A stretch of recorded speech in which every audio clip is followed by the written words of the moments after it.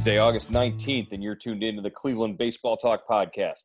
I'm Joe Noga, joined by Paul Hoynes, our Tribe beat writer.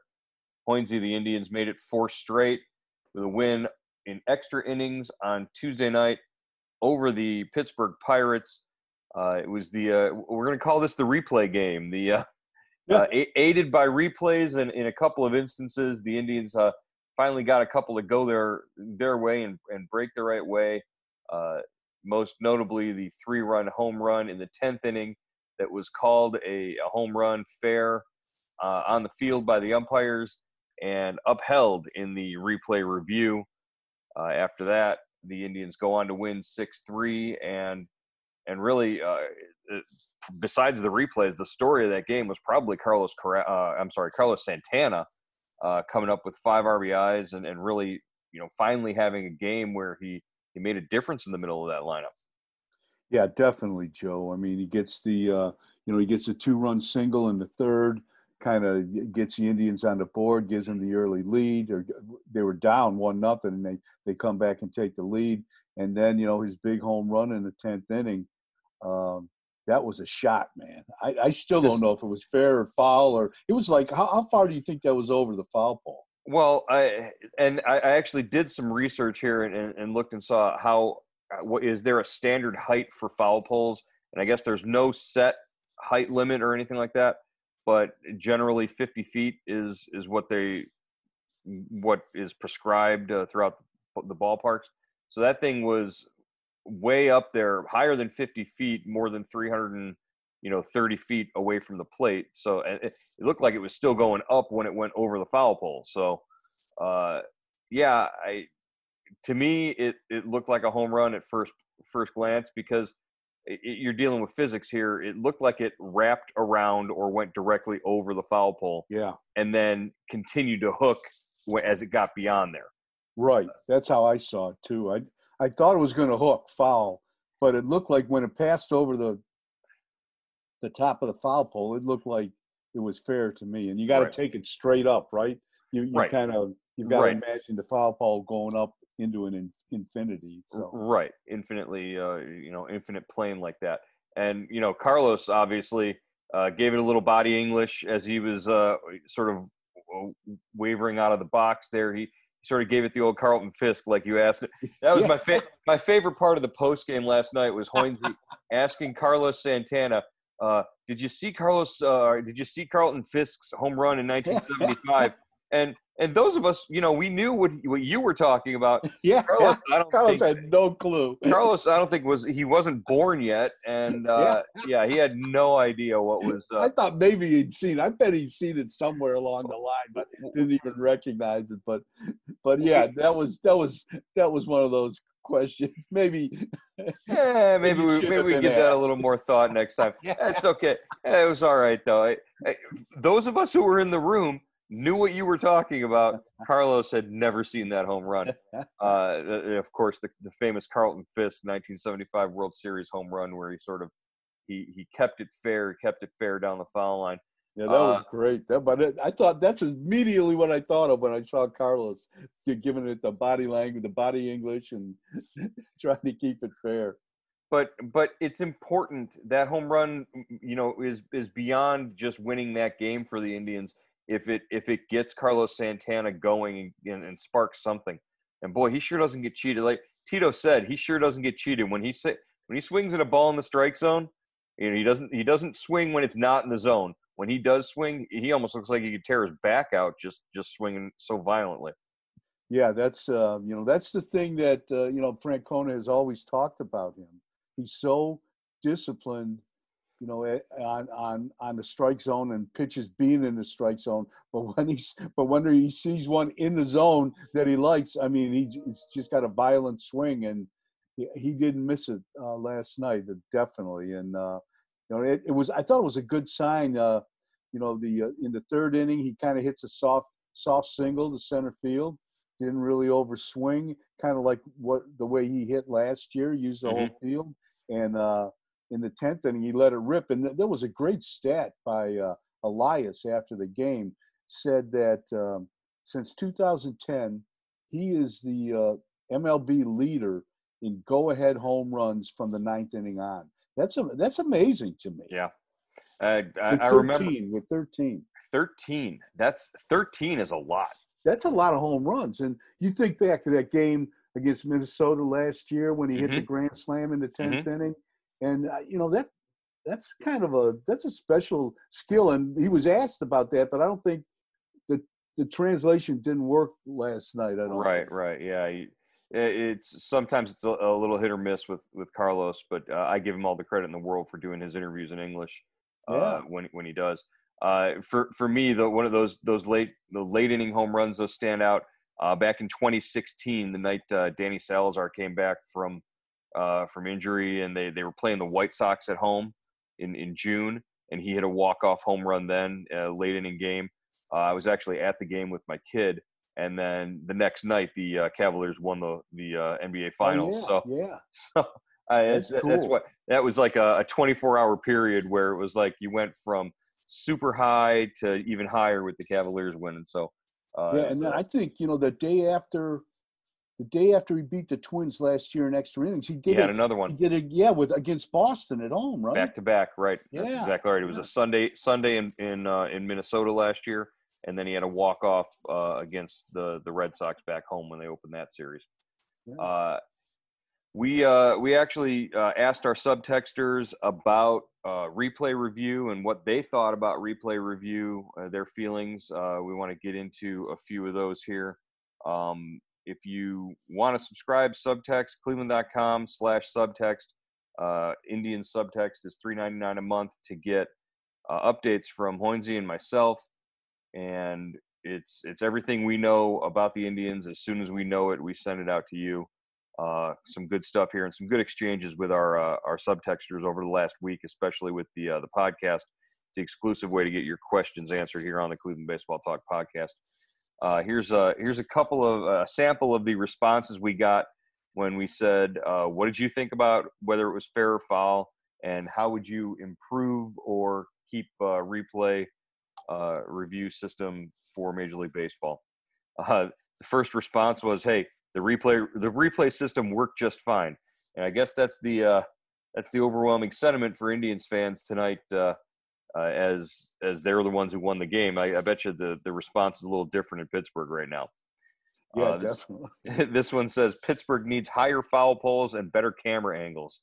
And okay, so you've got to give them money to make to install more cameras and be more accurate. This one says a real Justin Tucker situation. They need to use StatCast in the replay review. A minute or so after the review ended, they showed a StatCast visual of the home run, and it was clearly fair. Why couldn't they have done that earlier? And I guess he's talking about the tail on the ball on the one replay where you can put like the comet tail on it and see where it traveled. And that one really didn't actually show or prove that the ball was fair, but it just gave a better visual and made it easier to track the ball. Wouldn't StatCast be able to tell if it was fair or foul? I think you're trying. This texter is confusing. It said if it tracks the ball position, it should be able to tell fair or foul. I would think that they would need to improve on that technology from what they have right now, because right now StatCast can tell you exit velocity and launch angle, and it can tell you estimated distances on how far the ball traveled based on your exit velocity and launch angle, but it doesn't tell you, it doesn't like geolocate within the park where the ball is. So maybe they have something, a different system that they use for the home run derby where they track where the ball lands there. But I would think you would need something like the Hawkeye system that they use in tennis, right? Yeah, I would think something like that. I don't know if StatCast is built to define fair or foul. Right. I don't think so either. Yeah. Really, to me, the tricky system it would be some sort of system that would be able to mark the bases on first base and third base, because the trickiest call for an umpire to me is that ground ball that goes over the first or third base bag, and whether that's fair or foul. Yeah. Because you need to be pretty much standing on top of that bag to see if the ball wraps around it or goes over it. So yeah, definitely. There are ways to do this, and there's technology that could be used.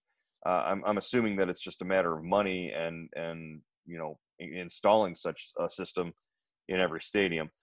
Just to get StatCast put into the stadiums right now is pretty much a win for baseball in terms of the technology department. I think it works to turn over a call. It's supposed to be clear that the call was wrong. I've seen too many NFL calls reversed after way too many angles, super slow motion. I think that it takes too much away from the human element. If the call is clearly wrong, change it. But if it takes 4 or 5 minutes in super slow motion, then the call should stand. And what do you think about that? That brings in the whole idea of, that tag play at second base where, the runner's hand slips off the base for a millisecond and the tag is on him, and they reverse the call after the umpire had called him safe. Do you think that's the best use of replay? I think that's an unintended consequence of replay. When a guy slides into second base, he's clearly safe, and he bounces off the bag for a second, like you said, and the infielders are taught to hold their gloves on the guy now, and he's out. And that's not. I don't think that was the intention of the rule, but that's kind of one of those things you got to live with, and you got to learn to slide, and when you slide, stick to the bag like it's Velcro. You have Spider-Man hands or something like that. Yeah. Thought Santana's was a home run, but barely. There just weren't enough angles to overturn that great pickoff at second base, which probably saved the game. The replay is great and a needed addition to the game. There just have to be more camera angles to confirm or overturn some of these calls. And I think the replay center in Secaucus, where all these calls are made from, does have enhanced abilities that we're not getting on the TV broadcasts. They can blow up plays and see things closer. They can sync plays from different camera angles. And I don't know if they have any more camera angles available than what we have on the broadcasts, but at least with those two capabilities, it makes it a little easier for them as well. Yeah, yeah, definitely, Joe, definitely. All right, well, let's wrap it up with a couple more here, talking about replay from our subtexters. It works pretty good from what I can see. There's never an explanation of their rulings, nor should there be, and so I'm never sure what they saw and what they didn't, or if I disagree. As far as a call on the ball over the top of the foul pole, you would need a camera on the foul pole pointing straight up to make a totally accurate call, sort of like the goal line camera in football. We don't know why they upheld the ruling on the fabulous Perez play, simply that they upheld the ruling on the field. Sometimes they don't have the view they wish they had and must uphold the ruling due to the possibility of the ump saw something they can't.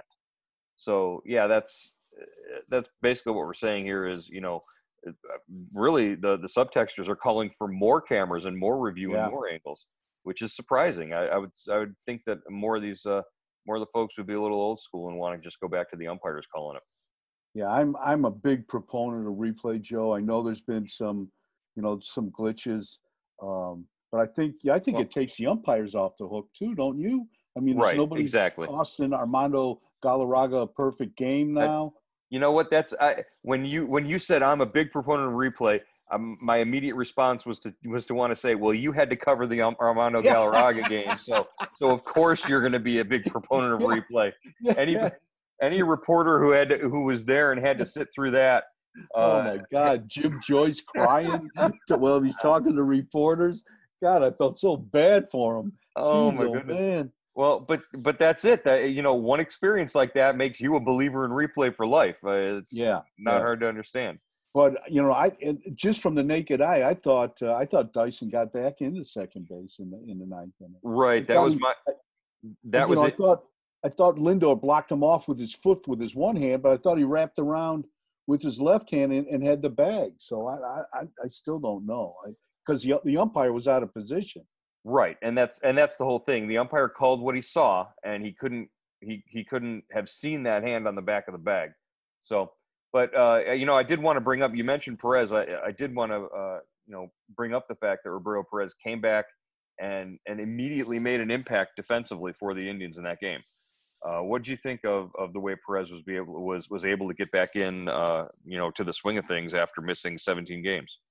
I loved it. I thought the way he, it looked like he called a great game. He got Carrasco through 4 1/3 shaky innings. Then he handled the bullpen great, and he threw great. I mean, that was a great throw to second base in the 9th inning. Probably saved the game right there. Mm-hmm. And he had another nice throw earlier in the game. When was that? I think it was the 3rd inning when was it Kevin Newman tried to bunt, and he jumped up from behind the plate, scooped up the bunt, threw it down to second base, and got the lead runner there. Yeah. So yeah, there's a reason why he's the best defensive player in baseball, basically by any metric last year, and it showed last night when the Indians needed it. Yeah, and he's still moving around good behind the plate, knocked some balls down.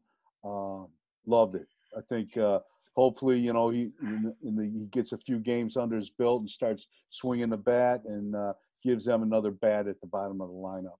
Well, the Indians' offense, after a nice strong showing on Sunday and a day off, didn't necessarily tear the cover off the ball, but they gave them enough to win. The stat where the Indians are what 11-0 if they score more than three or more runs. 3 or more runs. That's important. It's also rather jarring that it's only been 11 games that they've scored 3 or more runs.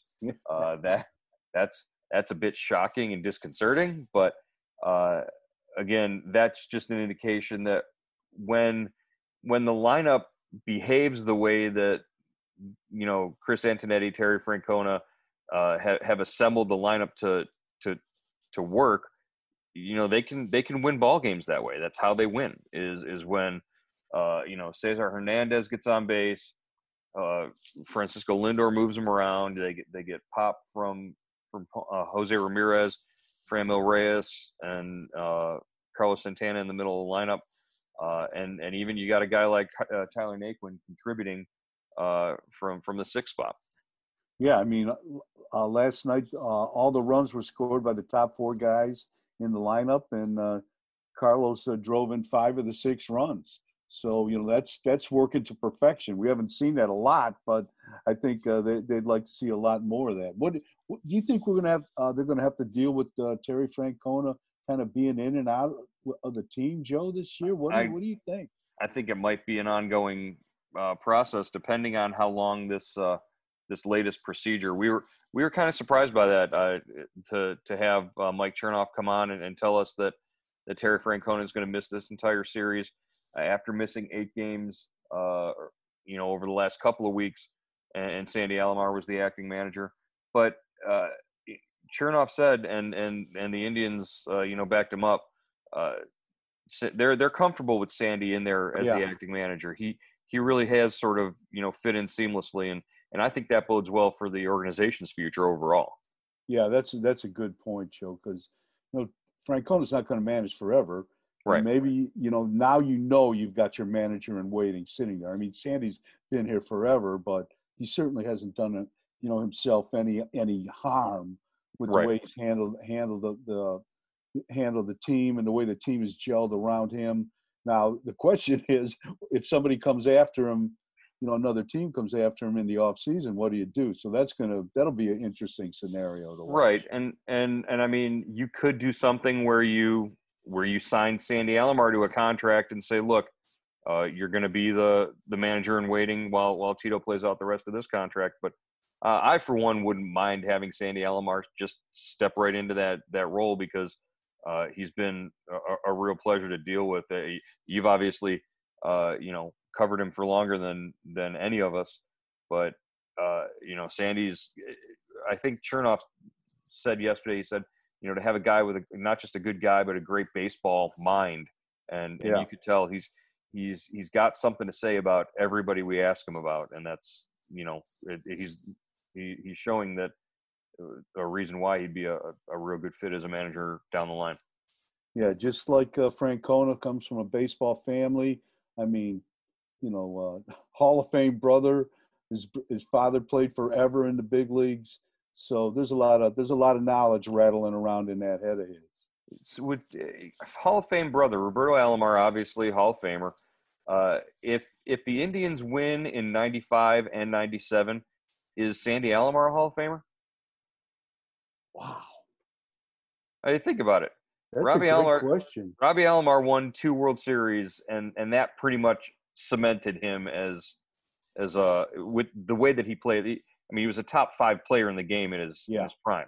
So he obviously he had the numbers and he had everything behind him. Alomar, Sandy though, he was the only consistent thing through those great '90s teams, right? Yeah, him and Omar. The one thing with Sandy, he got hurt a lot, and he really didn't. He was in and out of the lineup, and I think that detracted from him. Now I love him, and I love watching him play. He played for 20 years. He's a 6-time All-Star. But probably I don't just know. short of the Hall of Fame. Yeah. Probably just short. And that's just me. And I told Sandy that too. Robbie, to me, that he was the best player I've ever seen. Wow. He could do everything. Wow. Just do everything. Defense, offense. He could hit for power. He could run. He could hit for average. The 3 years he played here in Cleveland, I thought he could have been the MVP every year. All three of those years, yeah. And then he just kind of fell off the face of the earth when he left. All right. Well, let's hope the Indians don't fall off the face of the earth. The next game tonight, Wednesday night in Pittsburgh, we get Aaron Savali on the mound, and we'll see how things go tomorrow here when we get back with you on the Cleveland Baseball Talk podcast. Yeah, they need a good start. They need Savali to go 6-7 innings here to save that bullpen. Right. We didn't even talk. We didn't even talk about the bullpen, and we're running out of time. So we'll get to the bullpen tomorrow. Hopefully, we got good things to say. We'll check in with you then.